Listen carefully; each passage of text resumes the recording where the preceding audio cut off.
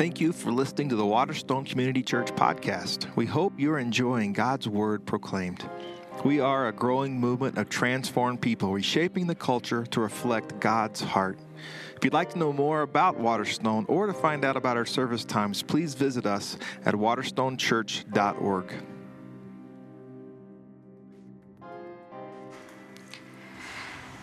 A reading from the book of Matthew.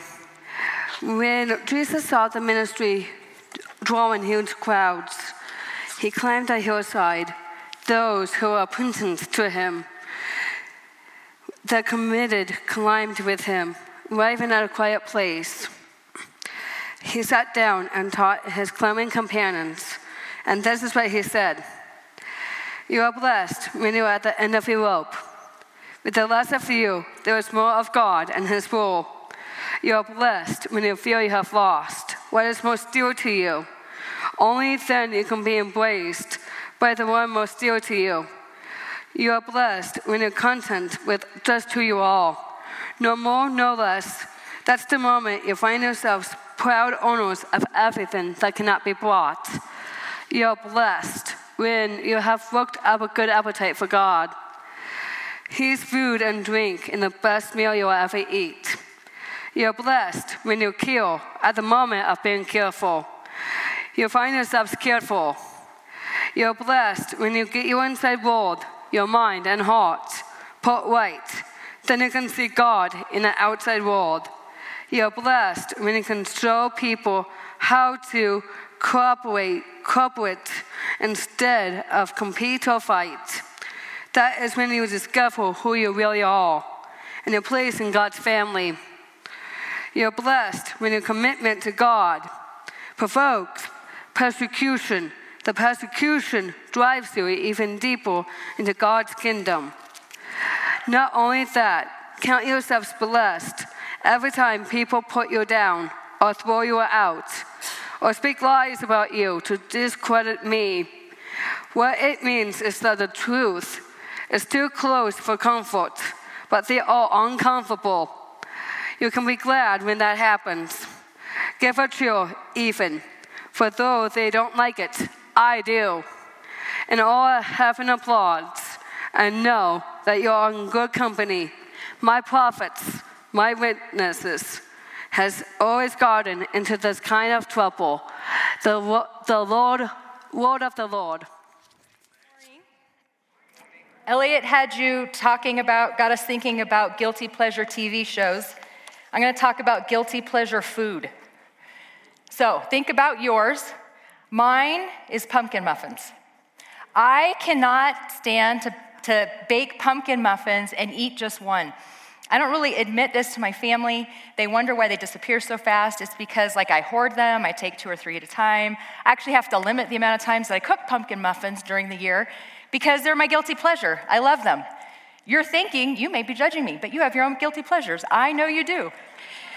You know what's hilarious is apparently we have guilty pleasure foods based on parts of the United States we're from. So we're going to do this together. Anybody from the South? All right. Your guilty pleasure is apparently grits and fried chicken. Is that about right?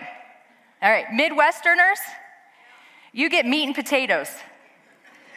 New Englanders, you get lobster and syrup. Well, I know, that would be a little disgusting together. And then I'm a little disappointed in this one because I consider myself a Westerner. We get tacos and Cobb salad. That just sounds sad, Cobb salad. It's not really a guilty pleasure. It's kind of healthy. Not only do we have these by region, but it's kind of funny. We have other nations that look at the things that we eat and they make a judgment call on it. We do that with each other. We want our own guilty pleasures, but we think somebody else's is ridiculous or humorous. So I found this article. Ironically, it's from a newspaper in Ireland. Fun that it happens to be the weekend that we have the Copelands here, and they're our global workers to Ireland. And the article is called 27 Foods Americans Eat That We Would Never Touch. So we've got some pictures. I want to show you some of our guilty pleasures that they think are ridiculous, and I need to read you the captions that they put with these pictures. This one is Frito pie. And they say, this is not even a pie, but Americans insist on calling it that. It's a packet of crisps with cheese and chili thrown on top. Imagine we mixed up King Crisps and peanuts in the pub and call it a King Crisp pie. Wouldn't happen.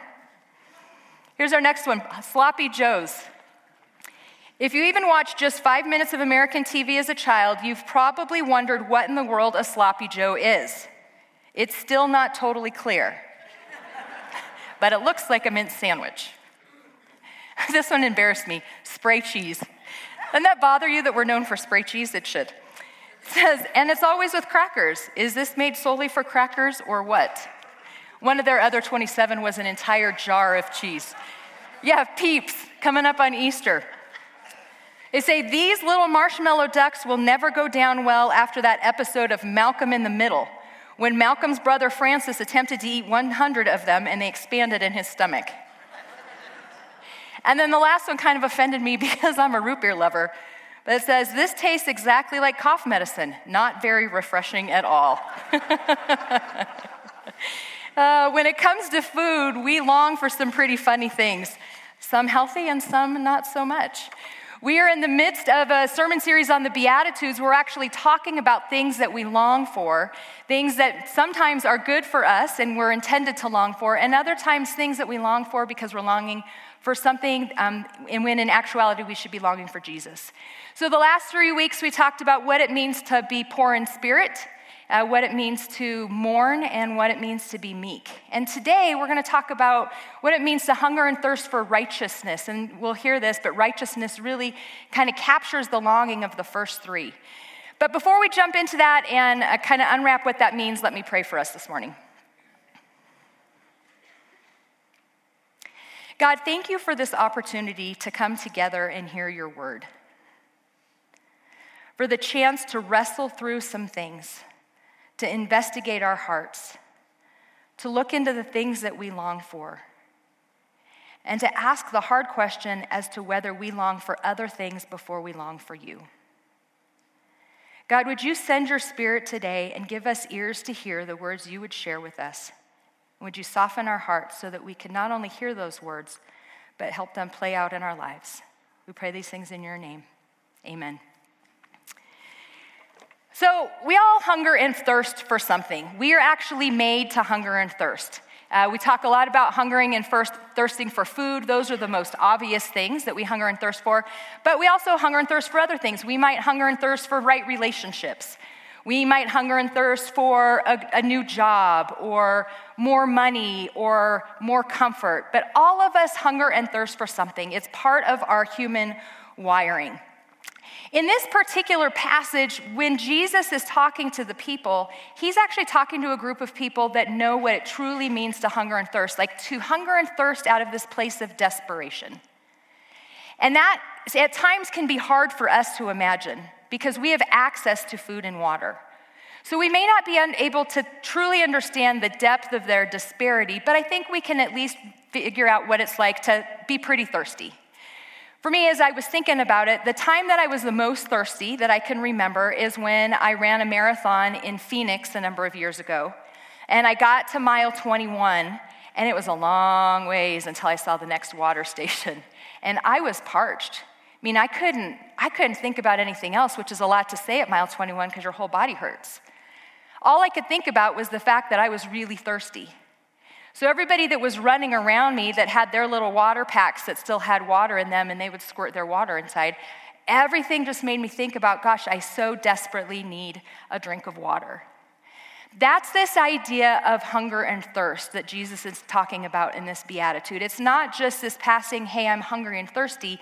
It's this idea that I am so parched, it's the only thing that I can think about. I'm actually hungry and thirsty out of a place of desperation.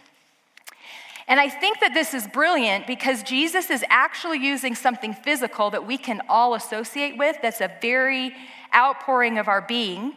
There's not a day that goes by that we're not hungry and thirsty. He takes the physical and he associates it with the spiritual. He wants us to understand that just like we have this physical hunger and thirst, we also have this spiritual hunger and thirst. And just like our physical hunger and thirst leads us to this place of desperation, so our spiritual hunger and thirst leads us to that same place. So that's kind of just a preview of what this idea of hunger and thirst looks like. But then the next question is, well, what exactly are we supposed to hunger and thirst after? And he uses this word righteousness. Now, I need to talk a little bit about righteousness because we misconstrue this definition. The dictionary definition of righteousness is kind of the image of this gal holding the scales and the sword. It's this pursuit of what is right according to moral law. So when we think of kind of Bible characters that would pursue righteousness, we think of the Pharisees. Now, oftentimes we give them a bad name. We say, well, gosh, they were fighting for something that was really ridiculous. They took it too far. But actually, they were fighting for exactly what they thought they were supposed to be fighting for. They were fighting for something good. They were fighting for consistency with the Word of God and the laws of God because God gave us those laws for our own benefit, not so that we wouldn't hurt one another, we wouldn't hurt Him, we wouldn't hurt creation. So the intent was really good. They wanted to follow what God had said. The problem is that they took something that was intended for good and they made it the ultimate. So instead of it being about God's laws, they became the judges. They became the ones that determined whether or not they were doing something right or wrong, and more often than not, someone else was doing something right or wrong. Where we need to make sure that we don't miss is that we do the exact same thing. We embrace this as our definition of righteousness. Things are righteous, things are just, things are good in the world if I think they're good in the world. And if it doesn't follow what I think is good, then it's not right. So I might sit all day long and think that I'm doing the right thing and you're doing the wrong thing, and so I just end up pointing fingers. And that isn't righteousness, that's self-righteousness.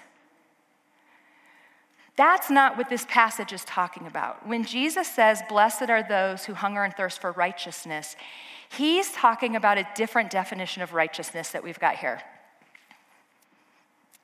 Other one, sorry. Do we have a righteousness? There we go. Thank you, Tara. Righteousness, the description of a world in which all things are in right relationship with God and acting according to their created purposes.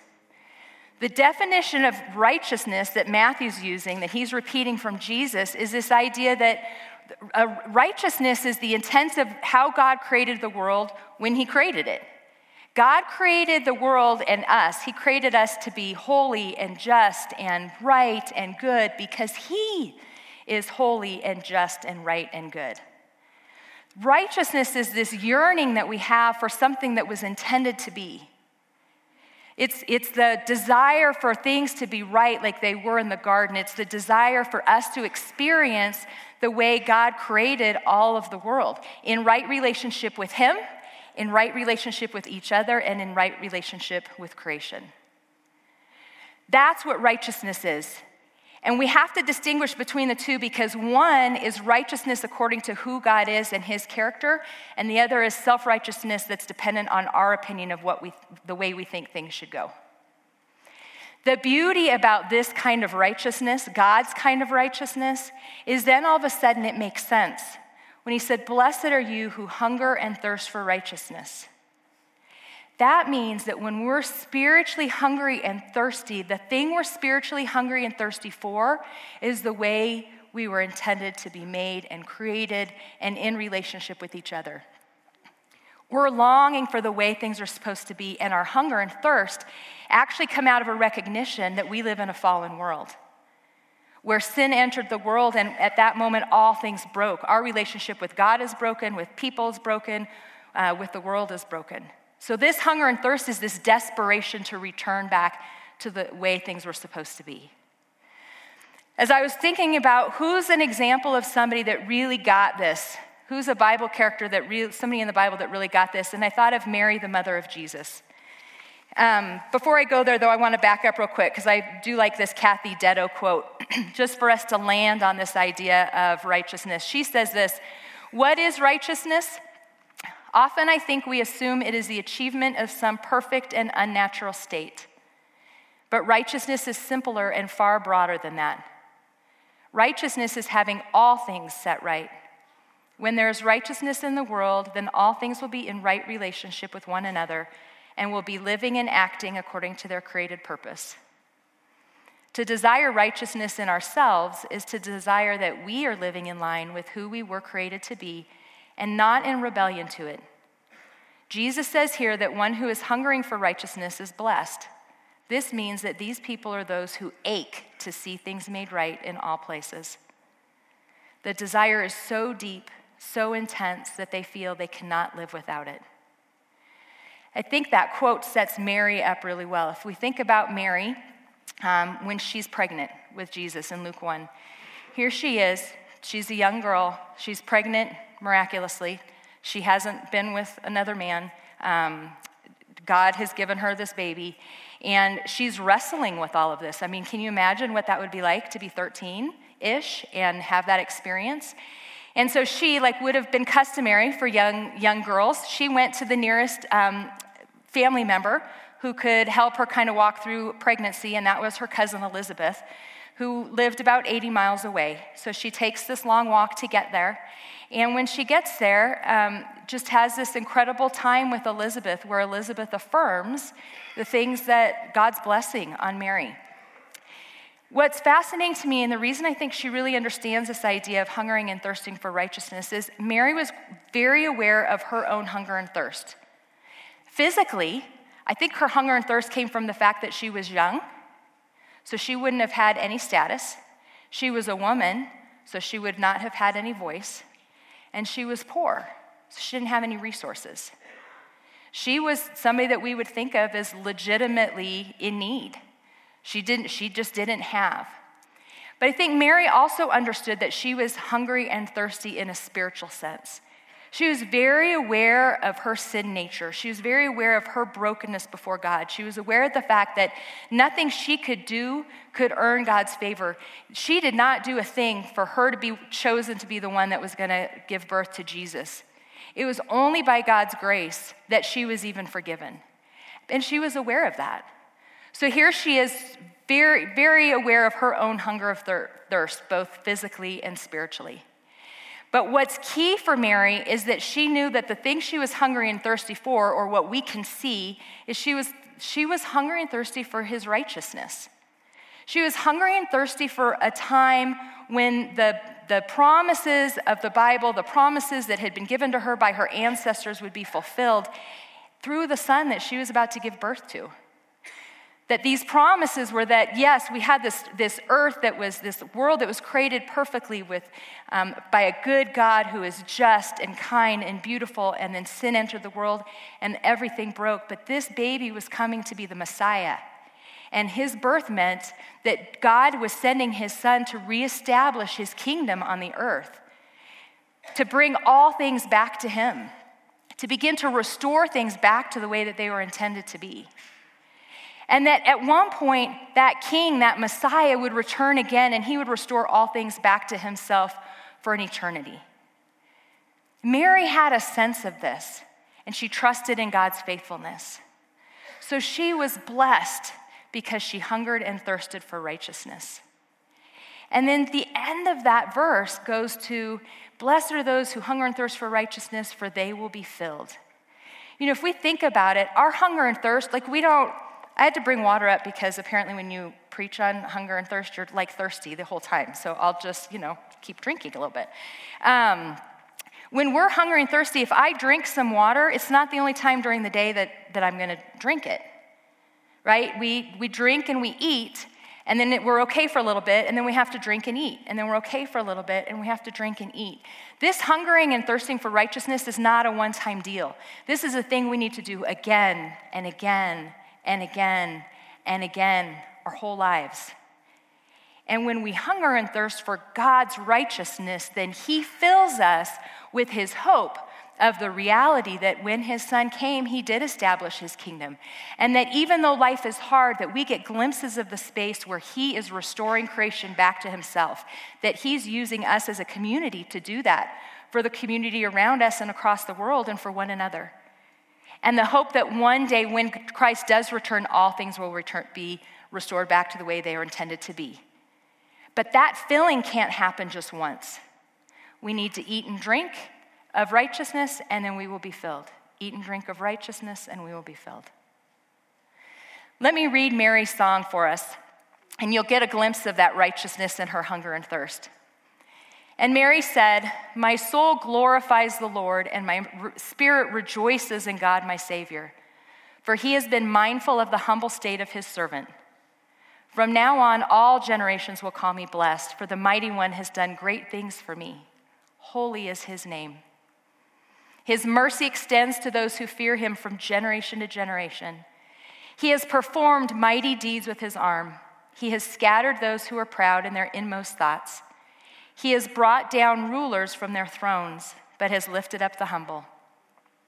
He has filled the hungry with good things, but has sent the rich away empty. He has helped his servant Israel, remembering to be merciful to Abraham and his descendants forever, just as he promised our ancestors." One of the things that I think is notable about this prayer, it's almost a psalm that she's saying in the midst of her journey before Jesus is born. The first part was all about her. She's praising God. Thank you for, I hunger and thirst after you. I trust in your righteousness. I hunger for you. And then the last two slides were really about Mary's heart for other people. Because one of the things that happens when we're filled with the person of God, and when we're reminded of his righteousness, is our heart becomes more like his. And out of us flows that same heart to reflect onto other people. This isn't an individual act, and it's not one where we just have this one-on-one relationship with God. This is all about what God has done for us and how that then reflects onto those around us. So the last two slides are all about Mary praying that other people would hunger and thirst for God's righteousness and that they would be filled. Here's what I wanted to do with this passage. I wanted to talk about hungering and thirsting, and I wanted to talk about righteousness, and then I wanted to give us a rally call to go out and get involved in a ton of different things that we do through Waterstone that have to do with justice. I wanted to have a list for you, and I wanted to give you websites. I wanted to encourage you to go and serve. But something inside of me said that that wasn't the right application for today. Because I think that what we really need to focus on is whether or not we're really hungry and thirsty for righteousness. So I've been wrestling with this all week. I don't really know what it's like to hunger and thirst. It has never been a life and death situation for me. I would guess that's true for you.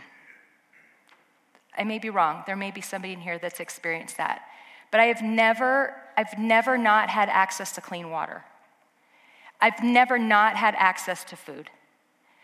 I've never had to worry about whether my kids would live or die another day because they didn't have access to the same things. If I don't really know what it's like to be that desperate in my hunger and thirst, then I'm worried I'm missing what this passage is really asking of me. And I'm convinced that we are missing what this passage is asking of us because we don't really know what it's like to hunger and thirst. And the way that we translate our physical is often the way that we translate our spiritual. So where my head goes is, I've read this passage, I don't even know how many times, and I almost skim over it because my head goes to, well, I'm not hungry and thirsty, so I'm good to go.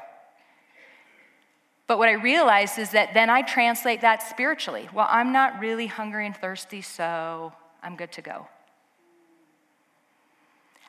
What that really means is, I don't really need you, God, I got it covered. And I think that we're walking a dangerous line because we happen to live in a place where we have. So as I was thinking about how do we associate this, I realized we don't know, we may not be able to understand real hunger and thirst, but we understand dehydration. So I want to talk a little bit about dehydration. This was a fascinating statistic to me. According to studies, 75% of us are perpetually dehydrated. We don't have enough water. 43% of us, that are dehydrated all the time, this is the reason that we say we don't drink enough water, because we're not thirsty. Here's the problem. By the time we're thirsty, we're already dehydrated. Take that over to the whole spiritual realm. We don't drink because we're not thirsty, but by the time we drink, we're already dehydrated. Here's the other thing I found out. We're dehydrated because we replace water with other things. We like our coffee, we like our tea, we like our beer and wine, we like our flavored water. We've decided that plain old water is boring, so we replace it with all of these other things that actually end up dehydrating us.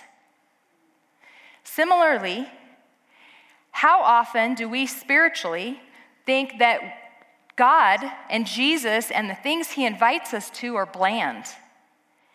And so we look for other things to fill us up.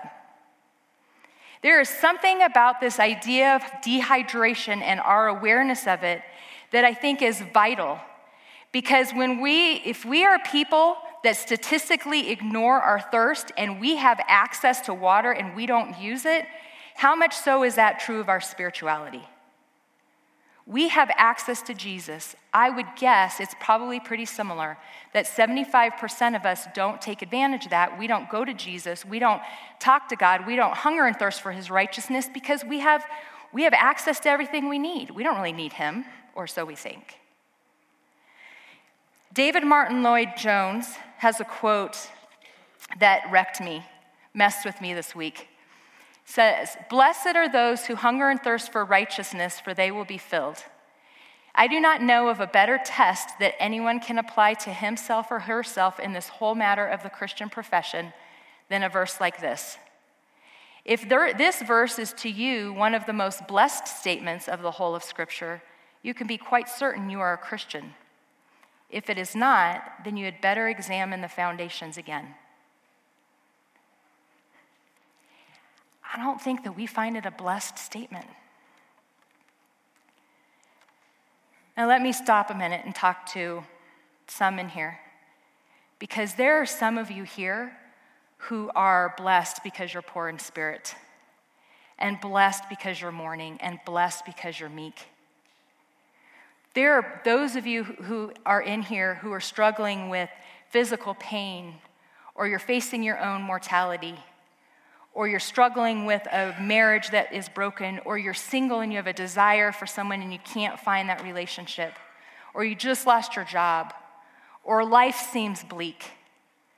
And I want to remind you that in that case that Jesus says, "Blessed are you."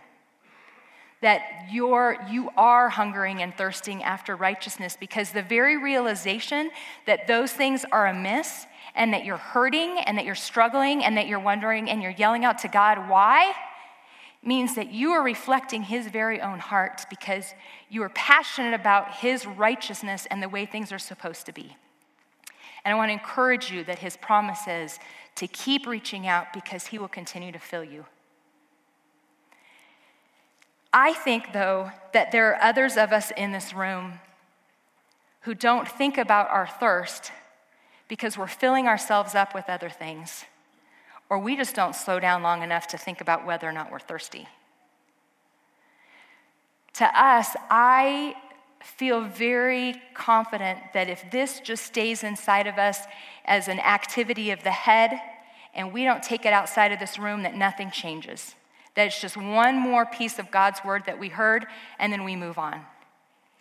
Now, I think that we need to change that. We are a church that is passionate about other people, and we are passionate about the community, and we are passionate about getting you to neighbor and to go out and do all of these things. And my challenge to you is, if your heart isn't right this way, then when we go out and we serve other people, we're doing that from a place of self-righteousness, because we're deciding what that should look like, and we haven't even bothered to check in with the one who built us to have that desire in the first place. So I have some questions that I want you to think about. And at first I was thinking I would have you write them down, and then I realized you have cell phones. So I want you to take out your cell phones, and I want you to take a picture of these questions. And I used to be, in my previous life, a 3rd through 5th grade teacher, so I'm really good at waiting until you get your cell phones out. I am this passionate about you taking a picture of these questions.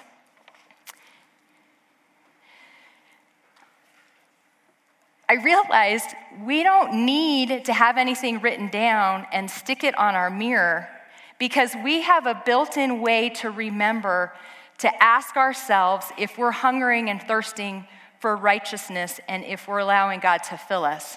We've got to eat and drink multiple times every day. So I would love for our prayer to be that God would prompt us, that we would remember, that we would remind each other to ask ourselves and each other these questions throughout the week, every time we are hungry or thirsty. So here they are. We're all hungry for something. We all hunger or thirst for something. What are you hungry and thirsty for? Now, don't cheat. Don't write, I want a glass of wine. That doesn't count. Don't try to, don't pull that over on me. You got really think about this. What are you doing with the hunger and thirst God made you with? He created us to hunger and thirst, but what are you doing with it? Are you hungering and thirsting after things of the world? Are you hungering and thirsting after things that you want to be the agenda, or are you hungering and thirsting after God's righteousness? And then last one, are you bothered by the injustices that occur to others, or are you only concerned with the injustices that impact your own life? I think we have a little bit of a checks and balances in place, because if we are concerned about the injustices of others, oftentimes that's a reflection of the fact that we are really spending our time with God, we're asking Him, we're hungering and thirsting for Him, we're desiring His righteousness, and because of that, like Mary, we desire righteousness for other people. But if we're stuck in a place where we're just concerned about the injustices about ourselves, we may have forgotten that we're thirsty, and we may have tried to fill ourselves with something else. So instead of asking about going to God, we're really trying to come up with our own answers. So I just think this is a great time for us to stop and remember that blessed are those who hunger and thirst for righteousness, because they will be filled. This is actually the call to the gospel. This is a reminder of the meta-narrative of Scripture that says in creation, God created us to be beautiful and good and right and just, and sin came into the world and broke that relationship, and Christ came and He established His kingdom, and His kingdom come means that righteousness has begun here on earth, and upon His return, all things will be restored back to the way that they were intended to be. There will be no more tears, there will be no more pain, there will be no more suffering. Those are the things that Jesus calls us to in this beatitude. Amen? Amen. Well, this morning we get to celebrate communion together, which I think in light of our passage is a pretty amazing thing, a beautiful thing. And as I was reflecting on communion this week, a couple of things struck me. The first is this. I love that everyone gets to eat together. And I think that sometimes when we come to communion, those of you who are new or visiting, communion at Waterstone is for anyone who considers themselves a follower of Jesus. I think sometimes we worry that we can't come and celebrate communion because we're a mess. But Jesus celebrated communion, that first Lord's Supper, with a whole bunch of people that were a mess. One betrayed Him, and a bunch that just kind of turned their back on Him. So I want to celebrate the fact that we are a mess together, and God continues to call us to His table to celebrate with Him. The second thing is that we talked about this passage today as an individual piece, but really it's a corporate piece. And it's hard for us to understand in a Western culture that is so individualistic. But I think one of the ways that we can live out hungering and thirsting together is through the celebration of communion. When we come together with our differences, the community sees that there's something different about us. And what we know is that difference is Jesus. That we come and celebrate his body and His blood, knowing that one day we'll get to sit at the table with Him. And that that body and that blood will be right across the table from us. So this is a chance just for us to reflect on Christ's birth, death, resurrection, as we come to the table. Again, for those of you who are visiting, let me just give you a quick overview of how we do communion. We'll have servers around the room. Gluten-free Elements will be back here. When you're ready, you are welcome to come to any of the stations. You just tear off a little piece of bread from a loaf and then dump it in the cup. It's grape juice. And then you can either eat right there or you can take it back to your seat, whatever you want to do. Either is great with us. But let me read for us from Matthew before you take communion. And then we'll have some music in the background. And when you're ready, feel free to come up and take. While they were eating, Jesus took bread, and when he had given thanks, he broke it and gave it to his disciples, saying, "Take and eat. This is my body." Then he took a cup, and when he had given thanks, he gave it to them, saying, "Drink from it, all of you. This is my blood of the covenant, which is poured out for many for the forgiveness of sins. I tell you, I will not drink from this fruit of the vine from now on until that day when I drink it new with you in my Father's kingdom." When you are ready, feel free to come and take communion.